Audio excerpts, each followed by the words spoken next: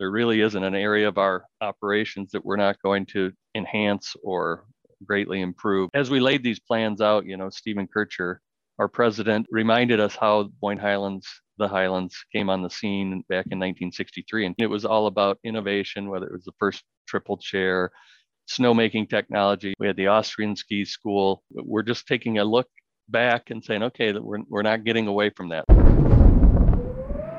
Welcome to the Storm.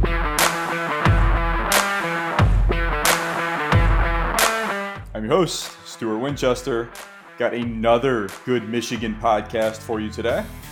I do want to remind you first, though, to please subscribe to the free Storm Skiing newsletter at stormskiing.com. Look, the podcast is a lot of fun, but it is just a small part of the storm.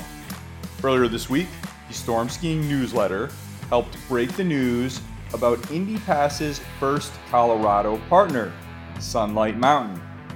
And at the exact same time, I released an article about the magnificent new gondola and tram complex going in at Big Sky, Montana.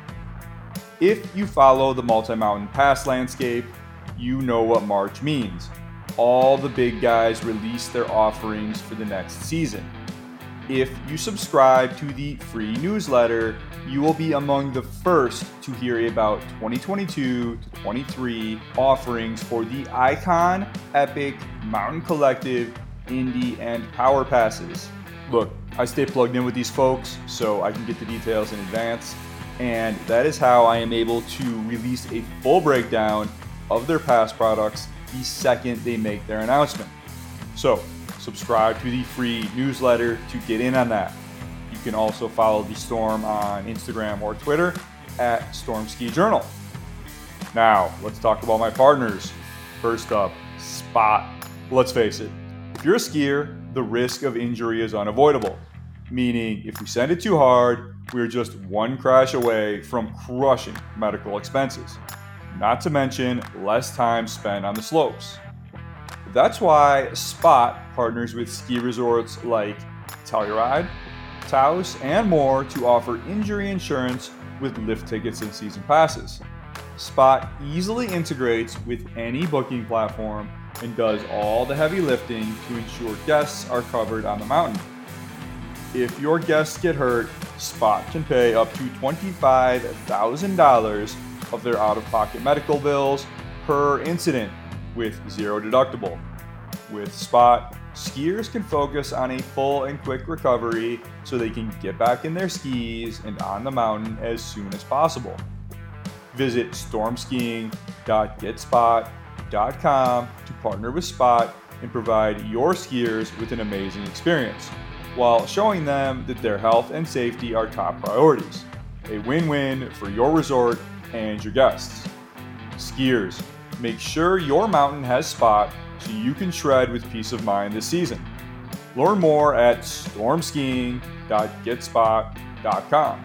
That's stormskiing.getspot.com. And of course, I am still proud to partner with Mountain Gazette. Issue 196 dropped on my doorstep last month, and it is just incredible. Photo galleries exploring the Cascades, POW skiing, and my hometown, New York City. Essays on snowboarding in Zen, Alaskan expeditions, and Mammoth Mountain founder Dave McCoy. There's even a little story on the mysterious coyote, which I love. And of course, a moving look at skiing in Afghanistan before the country fell to the Taliban. But hey, don't just listen to me. Listen to my man at Isaac_Gardner on Twitter. Here's what he said upon receiving his issue.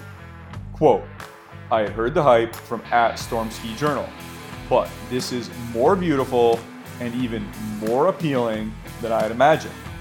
Thanks at Skiing Rogie. Thank you so very much. I need this season and for many more. And quote, do not miss the next one. Subscribe now. Enter code GOHIGHER-10, all one word, for 10% off subscriptions over at the newly redesigned mountaingazette.com. This code is only valid for listeners of The Storm. Mountain Gazette. when in doubt, go higher. Episode 74, Mike Chumbler, President and General Manager of the Highlands at Harbor Springs, Michigan. The Highlands at Harbor Springs is a name that many of you may not be familiar with, even though the ski area is on the Icon Pass and has been serving northern Michigan skiers for decades. There's a reason for that. The Michigan ski area was, since the 1960s, known as Boyne Highlands, the sister resort to Boyne Mountain, which sits to its south. In December, the resort changed its name.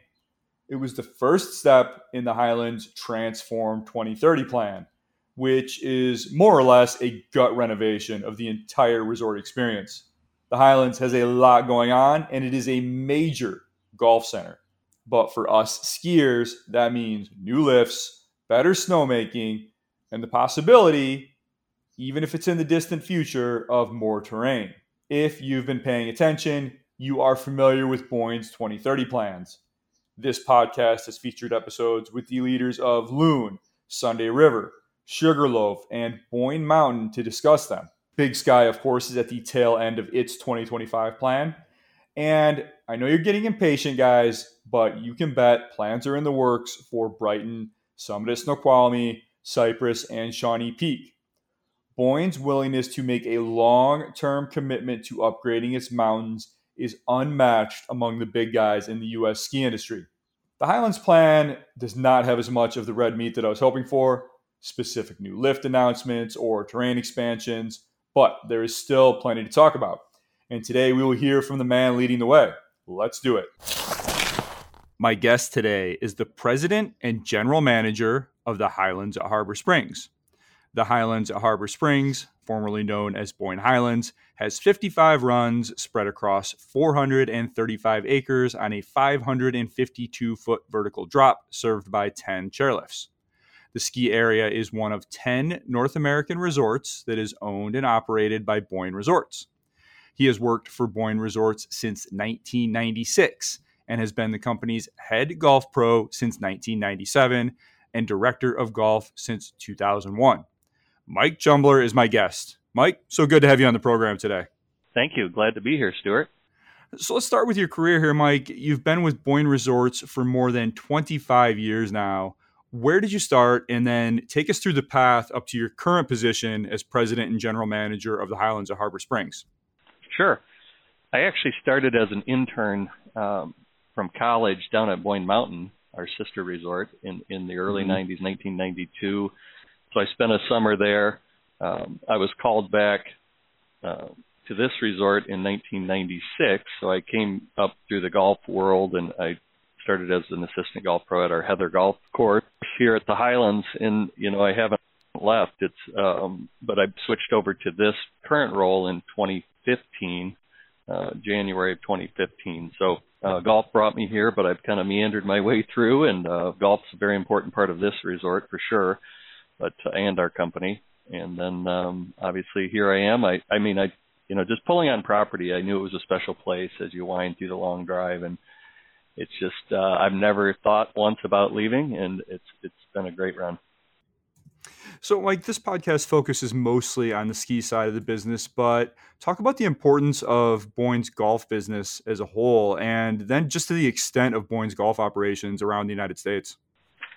So, yeah, it certainly Michigan golf has wonderful credibility. We have 10 golf courses in Michigan, 4 of which are right here at the Highlands. So it's a very important part for our resort for sure, and our summer business, most of our resorts are winter, or a lot of our resorts are winter centric. But for us, the golf plays a key role and it's a big part of our revenue stream. So, as I said, in Michigan there are 10, and then we have, across the country, there's Montana has 1, and then 2 in Maine, 1 at Sugarloaf and 1 at Sunday River. So it's an important part of our summer operations, and Boyne Golf as a brand has great recognition certainly throughout the region, and then even on a national level.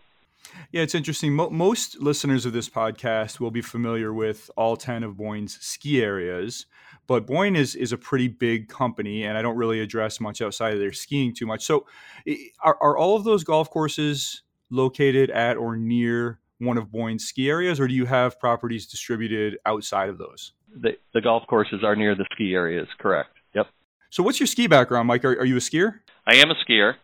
Certainly a better golfer than a skier. I'm kind of a cruiser. I like the blue runs, but Did you grow up skiing, or did you start when you started at Boyne? exactly. Boyne introduced me to it. So that was my first exposure. I shouldn't say. I mean, I went once in college. To a place near my university, which is called Cabernet. And then obviously when I got to Boyne, that was part of the program.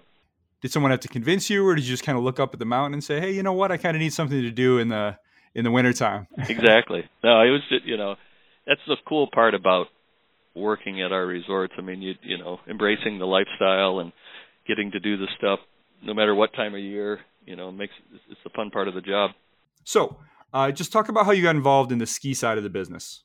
It was 2015, January of 2015, actually. And I was approached by then General Manager and President Brad Keene about some changes for him and his role. So he approached me about putting my name in the fold, and that's kind of where the rest is history. And how was the learning curve on the ski side? I mean, obviously you'd been kind of watching the operations from afar for a little while, but how was it to actually get your hands dirty and that honestly, I wasn't going to apply, and he talked me into it because we have such a great team. With my not having the extensive ski background, that's where I was leery. But we have a team, and not only at the resort level, that very knowledgeable and capable, but even throughout the network. Right, we have great, SVPs in our company that were there to assist and educate and help. So it's really it's a team effort, not only at the resort level but company level, to make us successful for sure. What was the hardest part for you coming from the golf side? What was the what kind of translated well from running the golf team, and what did it take some getting used to? The part that translated well is just the nuts and bolts of leading people in a team, and the leadership that I developed in that role. The harder part is the technical side of it, right? I'm still learning every day, and whether it's snowmaking or lifts or you name it, there's a lot that goes on, and I have a lot to still learn. But like I said, we have a stellar team, some with some significant longevity in Michigan and throughout the country, and we have a lot of bandwidth to help us be successful. So let's get into the 2030 plan here, Mike. The Highlands at Harbor Springs 2030. I have some specific questions around this, but lay this out for us in the broadest possible terms and give us everything, not just the ski stuff. What's the whole plan? Yeah, so we're actually referring to it as our 2030 transformational journey, and it truly will be a transformation. And essentially, it looks at our roadmap leading us up to 2030, and there really isn't an area of our operations that we're not going to enhance or greatly improve as we look at the broad spectrum. And as we laid these plans out, Stephen Kircher, our president, reminded us how the Highlands came on the scene back in 1963. In fact, we just celebrated our 59th anniversary this last weekend. So, when we came on the scene, it was all about innovation, whether it was the first triple chair, snowmaking technology. Mr. Kircher was experimenting with that in the mid 50s.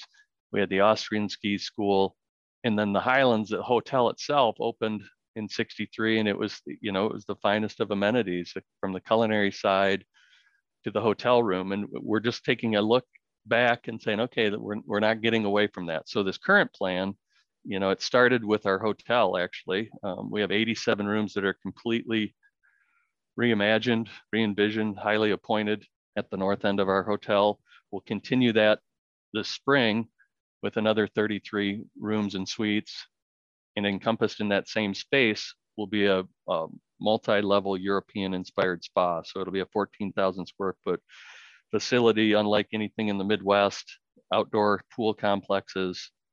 We're looking at golf. We've already begun golf course renovations on our Donald Ross. We're going to continue that throughout this next year. We're going to add a short course behind the hotel. We're looking at our entire lift system, upgrading of lifts throughout the next decade. Hiking and biking trail system we're going to greatly enhance. And then our food and beverage outlets, we're going to not only add to one that we currently have on property, but look at signature dining within our main lodge hotel. So it's really all the touch points. Snowmaking, every year we invest in that, so we're gonna continue that. So it's a very, very exciting and very aggressive outlook for the next 8 to 10 years. And I think the first change that we've seen is just this name change from Boyne Highlands to the Highlands at Harbor Springs. Why did you change the name? A couple reasons. It was about providing that community connection to Harbor Springs that we want to continue to strengthen. And also it adds a geographical marker, in comparison to our sister resort, Boyne Mountain. There's been confusion over the years. People, say I'm going to Boyne for the weekend when many times they mean Boyne Mountain.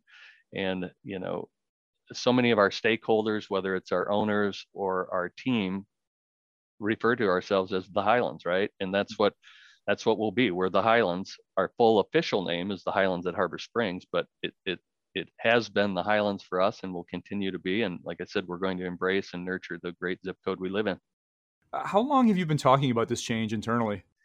It's been in conversation, for several years.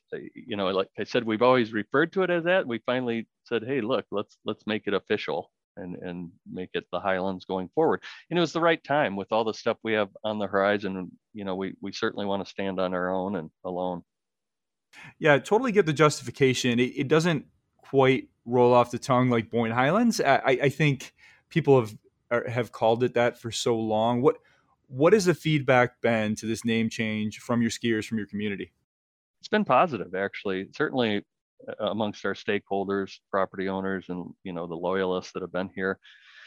There were some that couldn't grasp why we dropped Boyne in the name, but no, all in all, it has been a positive change for us.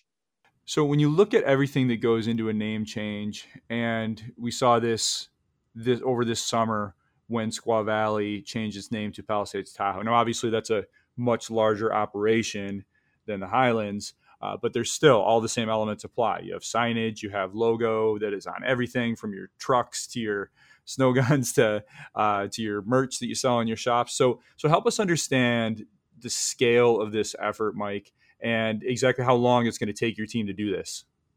Yeah, it's huge. Just like you're saying, it's a huge undertaking. It's going to take several years because you touched on a second ago, not only did we change the name, but the logo itself, the iconic flag atop the hotel changed. So it's huge. All the touch points, all the collateral material, like you said, all the vehicles, all the team member uniforms, it's an enormous undertaking, and it's a journey, not a sprint.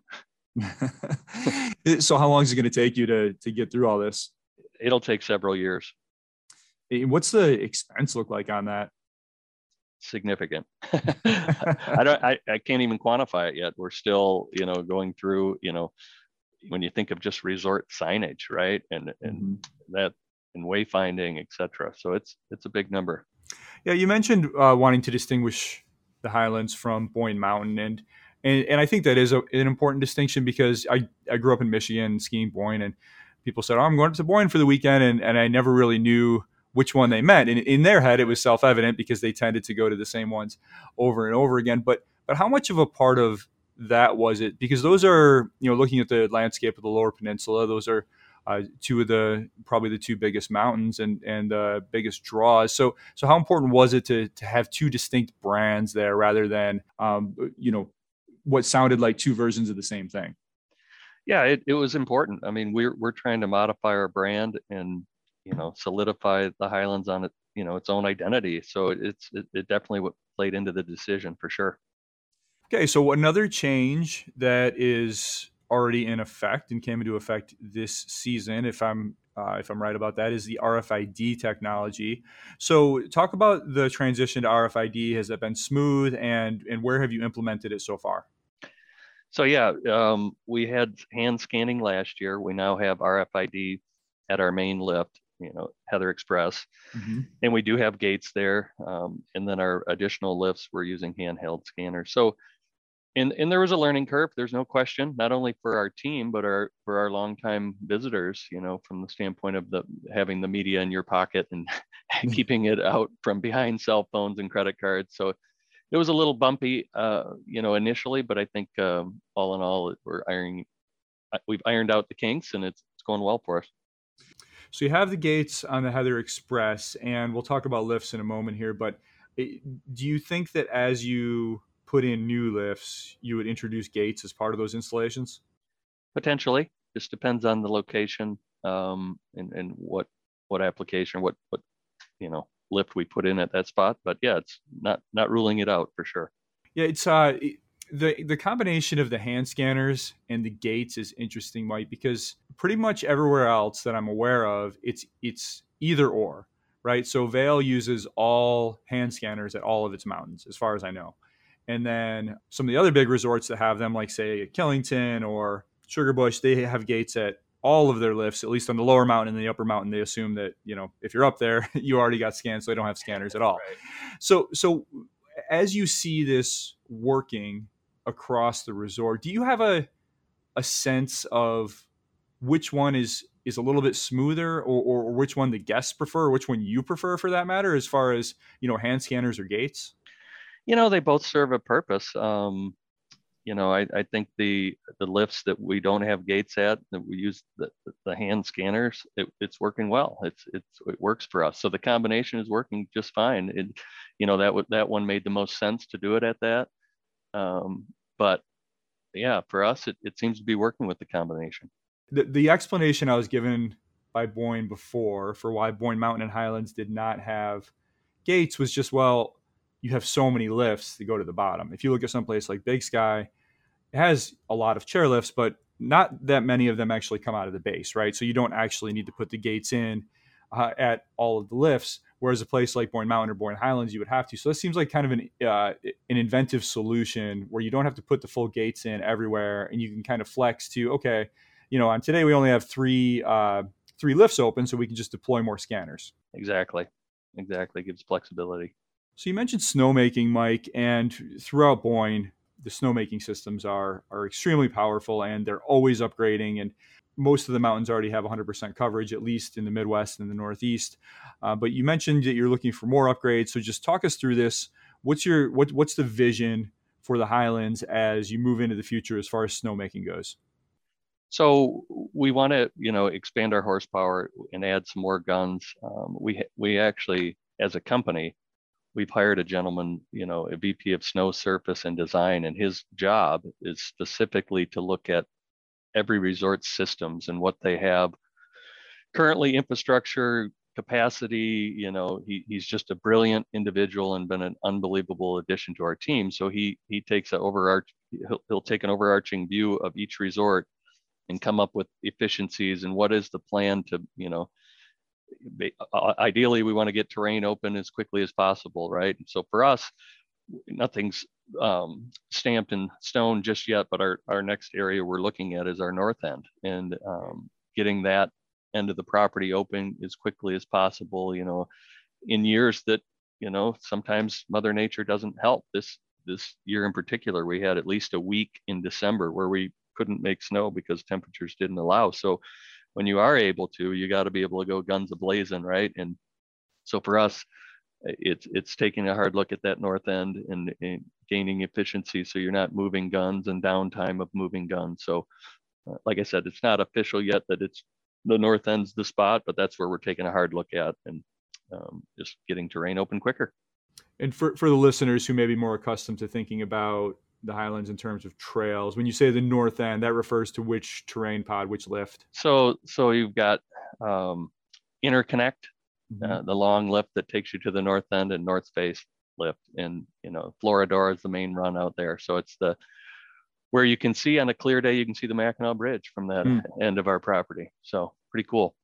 Any thought of at Boyne Mountain, they're putting in that really cool sky bridge. Any thought of doing some sort of statement project like that to take advantage of those views?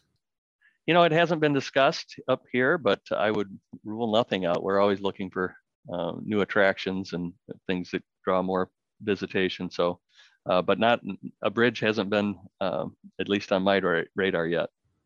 So when you talk about snowmaking upgrades, there's a few different ways you can go with that. So a lot of the ski areas I talk to, particularly in the Midwest, want to move to kind of an all stationary fleet. So they're not moving guns around in the conditions, and they just have them in place.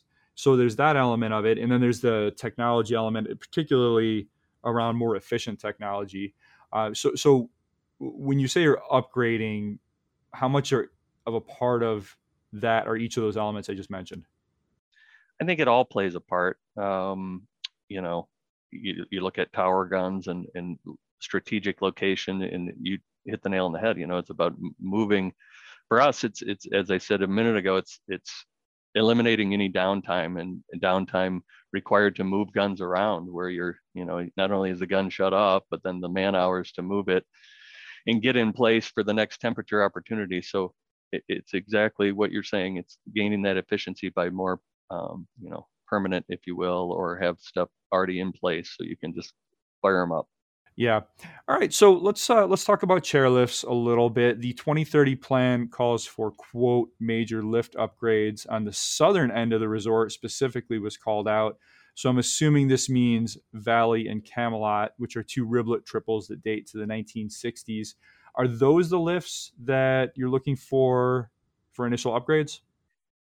We're certainly looking at that area. We've since talked about the Challenger end as well, Challenger Amy's, et cetera. So we're actually looking at them all. Mr. Kircher said basically by 2030, the entire lift infrastructure will be modernized, and much of it will occur in the first half of this decade. So, not saying the south end is first for sure, but that is an area we've looked at. We've talked about potential consolidation of lifts at the southern end to improve the skier portal and the beginner experience at this, at the end of property. Mm-hmm. So we're looking at it all, but we definitely are going to be aggressive with lift upgrades, and it's an exciting time. It's the Heather Express was our last one, so it'll be great to get some new technology in the fold. Do you think that the Heather Express will remain as is, or is it time to upgrade that as well? Again, that'll be under consideration. That probably won't be first. If I had to venture a guess, replacement of something else would come first, and then that would be down the line if we were to address that. Do you have a personal wish list, Mike, like of what you'd like to see replaced or consolidated first? The southern end, that beginner experience would be very, very interesting, and I think really changed the dynamics of the focal point of the resort. But I think right before that, my preference would be the Challenger, Amy's lifts.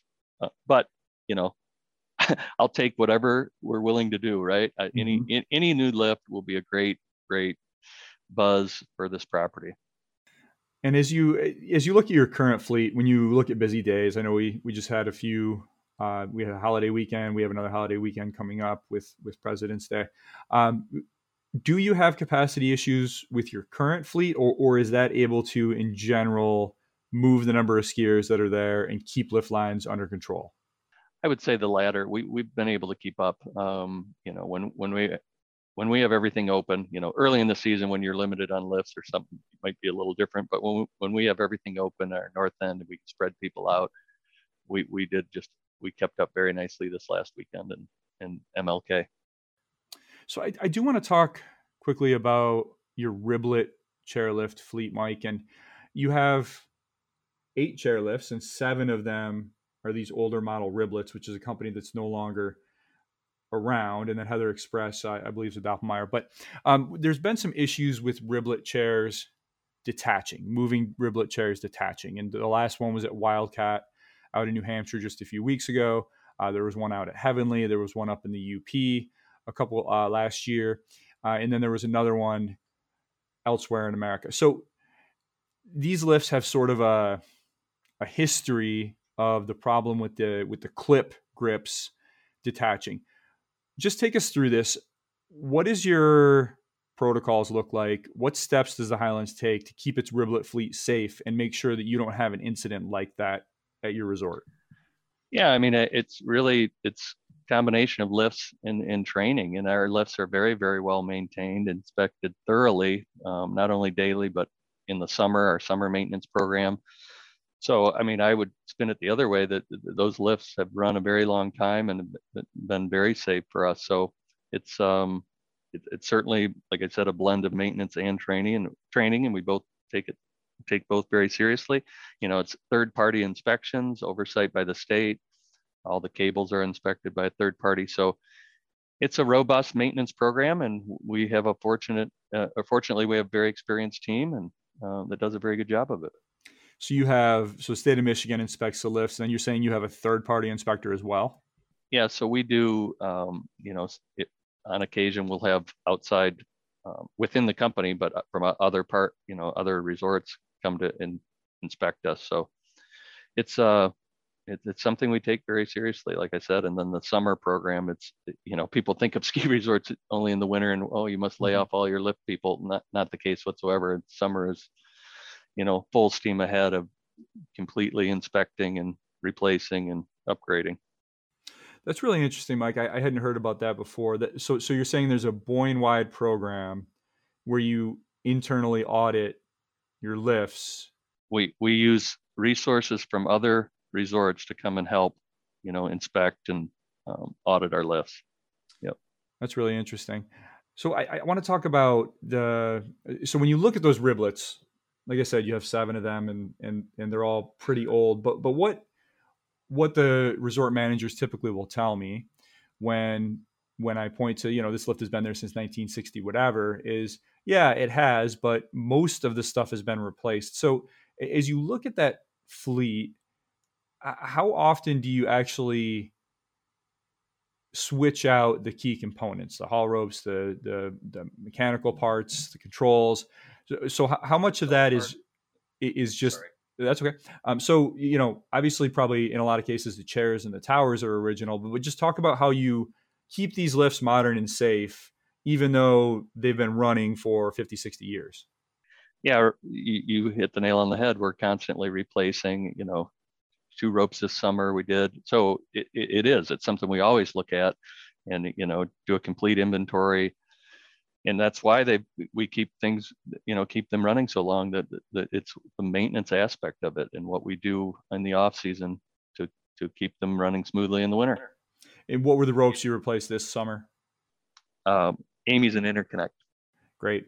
So another interesting thing about Highlands and about the chairs that you have there, the first triple chair anywhere opened at Highlands in 1963, and from the records I see, the resort appears to have several in service that date to that year. Curious, is that original triple chair still running as part of your fleet? Yes. It's now at Valley. It was at Heather, but okay. When the high speed went in, it moved to Valley. Leprechaun lift moved to North Bay. So yeah, in some form or another, many of those lifts are still in circulation, just relocated. When I spoke with Ed Grice, the GM, your colleague down there at Boyne Mountain, they have the Hemlock chair, which was actually the first chairlift in the United States at Sun Valley as a single chair. And Everett Kircher put it on a train and brought it out to Michigan. And at some point it was converted into a double chair. And I asked him, would you ever replace that chair, or is there a nostalgia factor there? And he said, well, yeah, we're very attached to it, but we do want to keep modernizing as a company. So I'll ask you the same question about Valley. That's obviously historically an important chair. As you look to upgrade the southern end of the resort, how much of a consideration is the fact that this is a little bit of a landmark? It was the first triple chair anywhere, and how much does that play into your decision to decommission and eventually take down that lift? That's an interesting question. I think definitely we like to tell the story and how things started, but I think that ultimately we want to upgrade, and we won't let that piece of nostalgia probably stand in the way to upgrade to something modernized. And that speaking of Hemlock Lift, that's a prime example. If lifts are well maintained and inspected thoroughly, how that they can last, and that's a great poster child for that. So as you look at the future of these lifts, I imagine that you would have some sort of ability for skiers to buy one of those chairs or auction them off for charity or something, some way to share that bit of history. Yeah, that would definitely be something we would entertain at that time. Sure, exactly. All right, let's talk about the mountain a little bit. When you go between on the interconnect lift from the bottom of Amy's and you go over there to the north face, is quite a bit of terrain in there. I'm just curious, is the footprint of the resort more or less set, or is there room to expand and build out more ski trails in there somewhere? There is room to expand.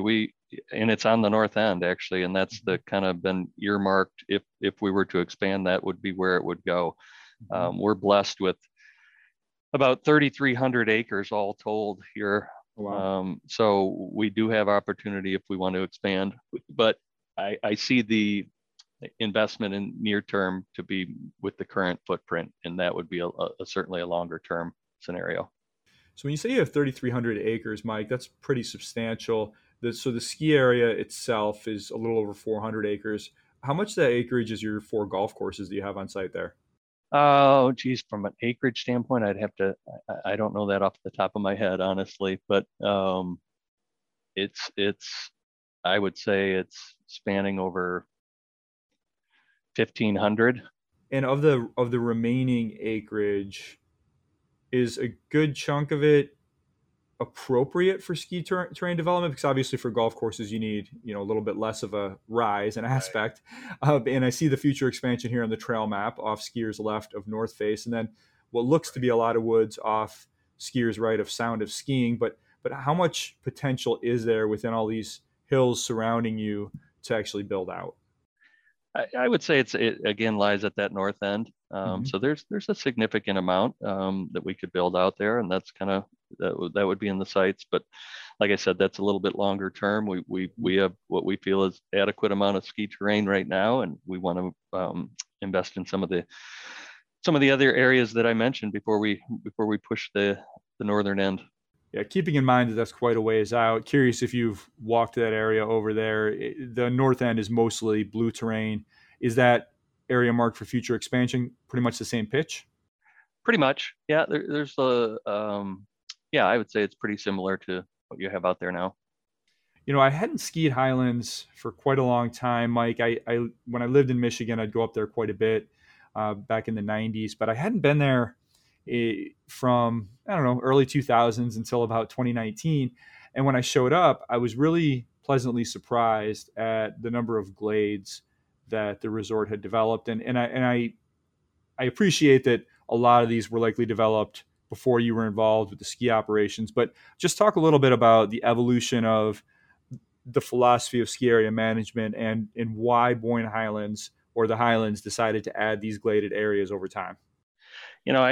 I wondered the same, and I asked my predecessor that exact question. I said, what prompted it, or where did that come into play? And he basically said we responded to what the adventurous wanted. Rather than have them duck the ropes and explore, we thinned out the areas to offer another great option for those that want to get off the beaten path. So I don't like you said, it was earlier on. I'm trying to think, it was early 90s probably, but so yeah, they were just kind of responding to what the guests wanted. And he said, there could be some other opportunities at the north end to do some more eventually, but that's kind of how it unfolded. And who is it that leads that process? Do you have a kind of a trail management team or? Yeah, well, at the time, John McGregor, who was an SVP out west, was I'm sure an integral part of that. And then we just have, we take a hard look at it with our SVP in the ski operations and see what makes sense and where we can expand. And what are some of those areas that you may be able to glade in the future? Is there anywhere you can point to on the trail map that you're considering? We haven't talked about it specifically, but when you just talk about having more acreage and more areas of opportunity, that kind of folds into what I was saying a minute ago, that the north end is kind of our next in the sights to expand. So there'd be offshoots of that that we could look at if we wanted to expand our glade footprint. Mm-hmm. And as far as within the current footprint, not talking about the future expansion area off of North Face, is there room for any more trails in there, or is that footprint set? It's pretty set, I would say. All right, Mike, let's talk about passes and tickets. I want to start with the Icon Pass. The Highlands was an early inaugural member of the Icon Pass. How has that partnership worked out for you? It's been great. It's given those that traditionally only skied the mountains maybe opportunity to experience some Michigan skiing. There's also an element of the Icon holders that are, they're Icon bucket listers. They try to hit every resort on the pass. So no, but it's been great. They want to head for a weekend or two up north and then go on a big trip out west to Big Sky, for example. It's perfect for that, obviously. Do you get some of these bucket listers that are accustomed, maybe they're based in the West and they come through the Midwest just to try it out, just because they want to check them all off? Exactly. And what's their reaction to that? Because, typically Western skiers don't leave the West because they have it so good out there. But do they appreciate it? Or are they surprised by what they find? What's the reaction been from folks who come from these really snowy big mountain regions? I think they appreciate Michigan skiing. Sure. Yeah. And it's not a ton of our visitation, but it certainly seems to be growing. And with Michiganders, do you find that Icon Pass is a popular product? Because if you get the full Icon Pass, that gives you 7 days at the Highlands. It gives you 7 days at Boyne Mountain, which is quite a bit. That's enough for in 14 days. That's 7 weekends. And then they also can take a trip or two out west or out east. Do you find that that's a popular option for that? Definitely. Yeah. Like you're saying, you get, depending on which Icon you get, 5 to 7 days at the Highlands, 5 to 7 days at the mountain. Then you can hop on a plane and head to the big mountains. And, Big Sky is a prime example for us. And so, yeah, no, it's an awesome alternative for, like you said, 5 to 7 days is a fair amount. And then you make your 1 or 2 trips west. It's a great pass for that, for sure. Curious what volume of Icon Pass visits you're seeing. I was talking to your colleagues out at Sunday River and Sugarloaf, and quite a high percentage of their day tickets is now Icon Pass visits. But we're in a region where the Icon Pass offers quite a few options. You have Sunday River, Sugarloaf, and Loon, which are your mountains, and then you have Sugarbush and Pico and Killington, as well as Stratton, and then Windham in New York. So there's a lot of options and perhaps more Icon Pass buyers. But what percentage of your day tickets are now Icon Passes have replaced those walk-up lift tickets? Yeah, so for us, it's certainly not as big a percentage as the other places. We're still under 10% of our visits, but it is growing. And then on the flip side, you have your season pass, and a lot of Icon Pass partners that are not owned by Alterra have gone to this option. Your top tier Highlands Pass actually includes an Icon base pass. Has this option been popular with your local skiers? So it's not the top Highlands Pass; it's the top pass we offer in the system, which is the Platinum Pass. Mm-hmm. Just wanted to make clarity on that, and it is still a small percentage, but it is growing. Yep. And what kind of feedback have you gotten on that pass? Is it something that folks were looking for anyway, or was it kind of like, oh, I hadn't thought about going out west, but now that I can do it because I have this pass, I'm going to plan a trip or two out there? Exactly. I think it gets them thinking like, oh man, maybe I can make a trip west and enjoy some Midwest skiing, and then go out visit. Like I said, Big Sky continues to be, as far as our pass holders, that seems to be the favorite right now, or the leader in the clubhouse.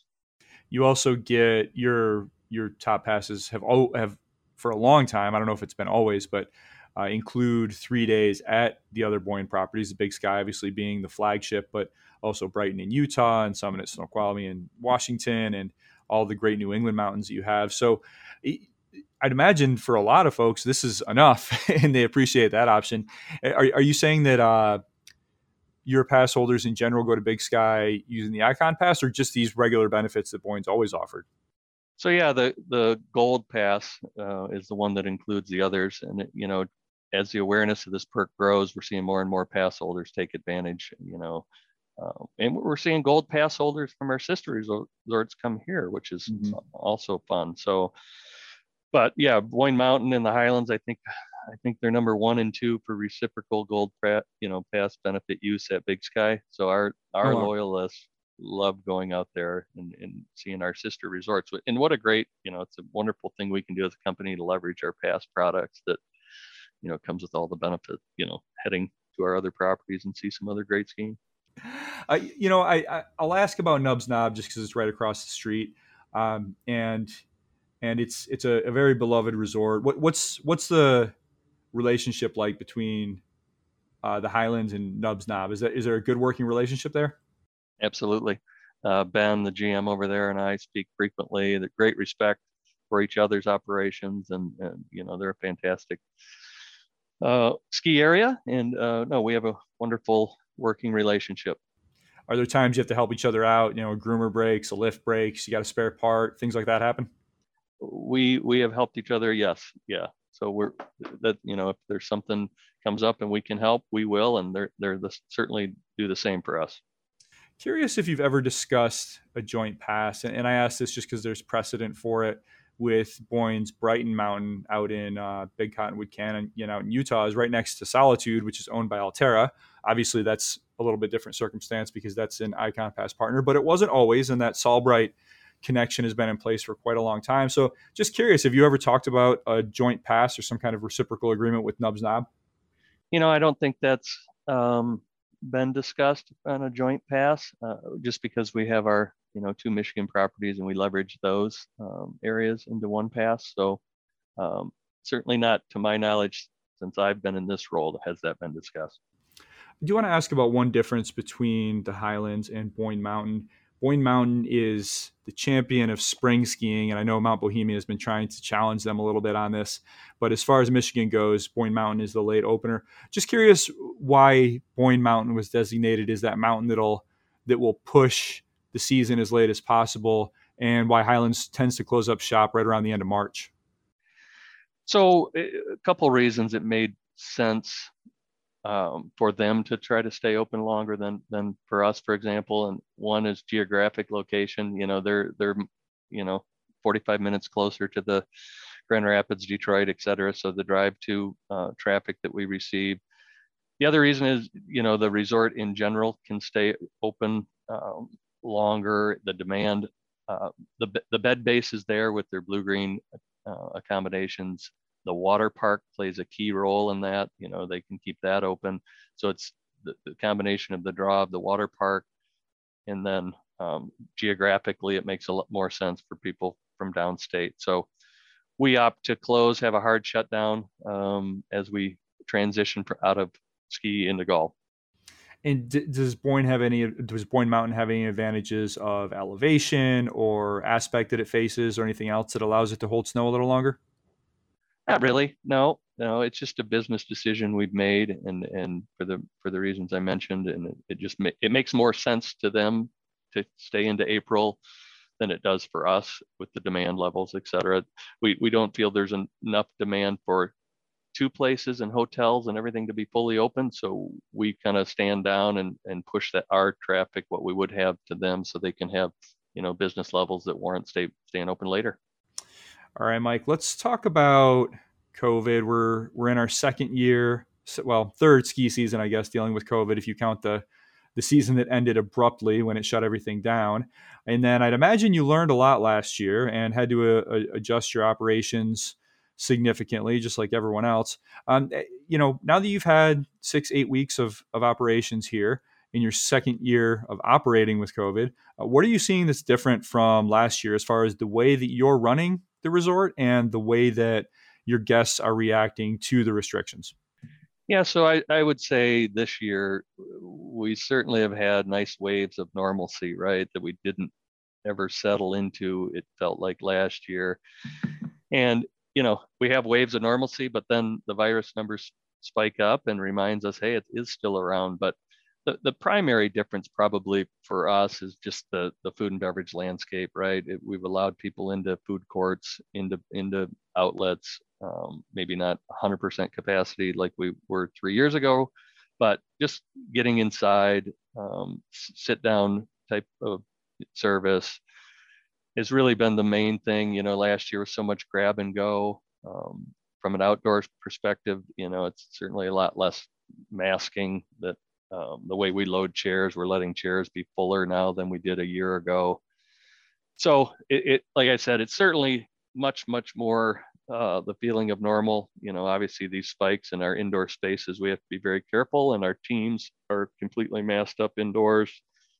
Obviously, and we pushed our team for vaccination. So it's different, but we're still acutely aware that it's still around, and we have to deal with it. Yeah, it seems like, looking around the country and looking around the ski industry, there's a lot of COVID fatigue, no doubt, I think just throughout our society, but I think people are adapting to it. I know certainly I am, and people around me are. I mean, I know last year there was some, not at your resort in particular, but just throughout the industry, some frustration and some tension between guests and staff that would ask folks to mask up, and they wanted to fight that. And there was some ugly incidents. Have you seen people just sort of get used to it and that temperature lower a little bit, maybe? Definitely. It's a lot different than a year ago. Like you said, there was built-in animosity, and we had, people getting very upset with lift operators, and there's just all this, not to the level that it was unmanageable, but it's certainly that has dropped off, and people have gotten used to, what we're dealing with. And, like I said, some of the stuff inside has been softened. So I think that people are knowing what to expect now, and comfortable with it, that we've got, a lot more normalized than we were a year ago. So it's a lot different vibe this year for sure. One of the things that's been most surprising, Mike, is this labor shortage that has kind of been a side effect of COVID over the last year or so. And it seems that it's affecting some resorts more than others for various reasons. Just curious how it's affecting Highlands. Have you had trouble staffing up this year? This might surprise you, but we didn't, thankfully. And a big factor in that, we were able to recruit about 90 J1 students. Oh, great. So we house them on site, and that played a key role for us that we didn't have last year. And we're in a much different place than we were. I mean, we're 100% hired out, and we could never say that at any point during last season. And we were, struggling to cross train and get people in the right roles. And, it was a challenge for sure, but we're blessed this year that we have adequate team numbers. How much do you think just being in Michigan plays into that, Mike? Because it seems like you're not out west where you're looking at very expensive, very restrictive resort town housing, right? It's pretty easy to get around Michigan. The roads are pretty flat. It's the cost of living is pretty manageable for the most part. So how much has that contributed to you just being able to staff up fully in ways that may have been more challenging for your Western or Eastern counterparts? Well, I think the key factor is housing, right? Our housing in our region is an extreme challenge as well. So if you're not able to house team members, you're dead in the water. And we've been fortunate. We took our Bartley House small hotel and converted that completely into team member housing. So no guests stay in the building whatsoever anymore, which is new for us. So that to me is the biggest thing. And, like everyone, we had to look at our starting wages, merit raises, loyalty. We did a lot of loyalty where you stay on bonus at the end of the year, you stick with us, referral bonuses. So like everyone, we had to get creative. But to me, housing is the needle mover. And, not all our resorts in Michigan, I know that Boyne Mountain was still needing some people, and in at Bay Harbor. So it's a challenge every season. It's a challenge for sure, but we, knock on wood, we're in a pretty good situation this winter. And how much of your, I know you mentioned the J1s, and obviously that's a whole different thing where they're coming in for a season and they're getting that experience. What percentage of, or not percentage, but to what degree do you have folks who, lifties or snowmakers or cat operators who have just been working at Highlands for decades or longer and just come back year after year, and that's sort of a built-in reliable labor force? Do you have a good contingent of those folks? We really do. And, speaking back to golf, that's kind of, many of those folks that work in the winter just flip over to our golf operations in the summer. So we have that built-in year-round, full-time year-round employee that, just flicks the switch and goes to the other season. So yeah, we're lucky in that sense. And then to complement that full-time year-round group with the J1 type students is how we can be successful. Yeah, I was gonna ask about that point. Since you have those 4 golf courses, I imagine it takes quite a bit of manpower to run all of those. So how many folks are you able to keep around year round? Oh, it's significant. When we're fully staffed up, we're upwards of 600 team Mm. members, and many transfer over. They go from golf shop operations into ski rental or Boyne Country Sports retail, or agronomy people that work on golf courses, or mechanics can transfer right over. So that's the other great part about having full golf courses in the summer that can take that team and move them right into winter operations. And many have been doing it a long time. So by percentage, gosh, we probably have 40%, 50% that are more than that, actually, probably more like 75% that are Wow. full time. Do you have downhill mountain biking right now? Yes. And I believe you mentioned earlier that you plan to expand that as part of the 2030. Hiking and biking trails. Yeah, we want to, our hiking for sure is part of our plan right now. We have so many people that just enjoy the resort and want to venture out and walk, and maybe are not into something aggressive. So we're looking at expanding our footprint not only up top, but at the base area. For example, as we look at our equestrian area, maybe a walking path leaving there that connects the north end of our property. If you want to go to lunch at the country club and then take a path back, walking back to the main core of the resort hotel area, you can do so. So it's going to be an important part of our expansion. When I talked about biking at the base level, we have mountain biking up top. We'll continue to look at walking trails up top there, atop the mountain as well, but it'll play an important part for sure. Incredible. Well, lots of exciting things on the way, Mike. I cannot wait to see them all evolve and unfold, especially these lifts. I'm very interested in that. So we'd love to bring you back on to discuss those once you have a plan. I know since it's Boyne, it's going to be something spectacular, and it's going to be something that makes us all anxious to get up there. So thank you very much for your time today. Thank you for staying with me through my technical difficulties. I'm glad we were able to get it done, and I will look forward to meeting you up at Boyne Highlands or up at the Highlands at some point in person. Awesome, Stuart. Thank you so much. I enjoyed being with you very much, and we'll be excited to share more as each part of this journey unfolds.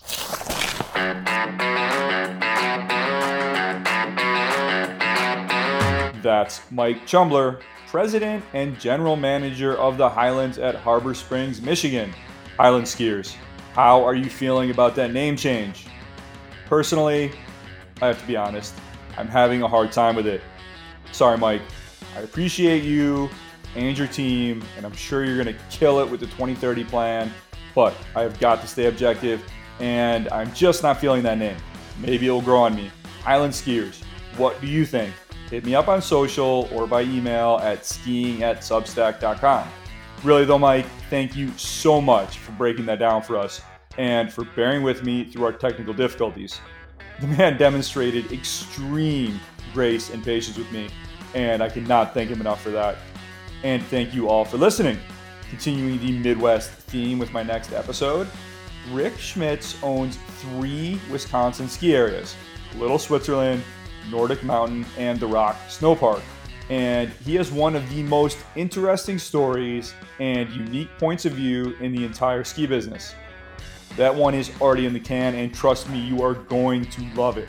After that, you will hear from the leaders of Mount Pleasant, Pennsylvania, Beaver Mountain, Utah, Solitude, Utah, Beaver Creek, Colorado, Snow Ridge, New York, Big Sky, Montana, and Summit at Snoqualmie, Washington. And yes, I am always planning more.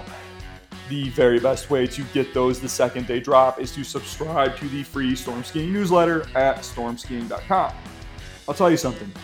The episodes do not sync with iTunes or Spotify or Google Play or anywhere else until several hours after I publish them via the newsletter. Frankly, I have no idea why that is. It's not anything I'm doing. It's just the way the feed works. Again, the newsletter is the heart of the Storm. It is the best way to stay in the midst of everything going on in the world of lift cert skiing. You can also follow along with Storm on Twitter or Instagram at Storm Ski Journal.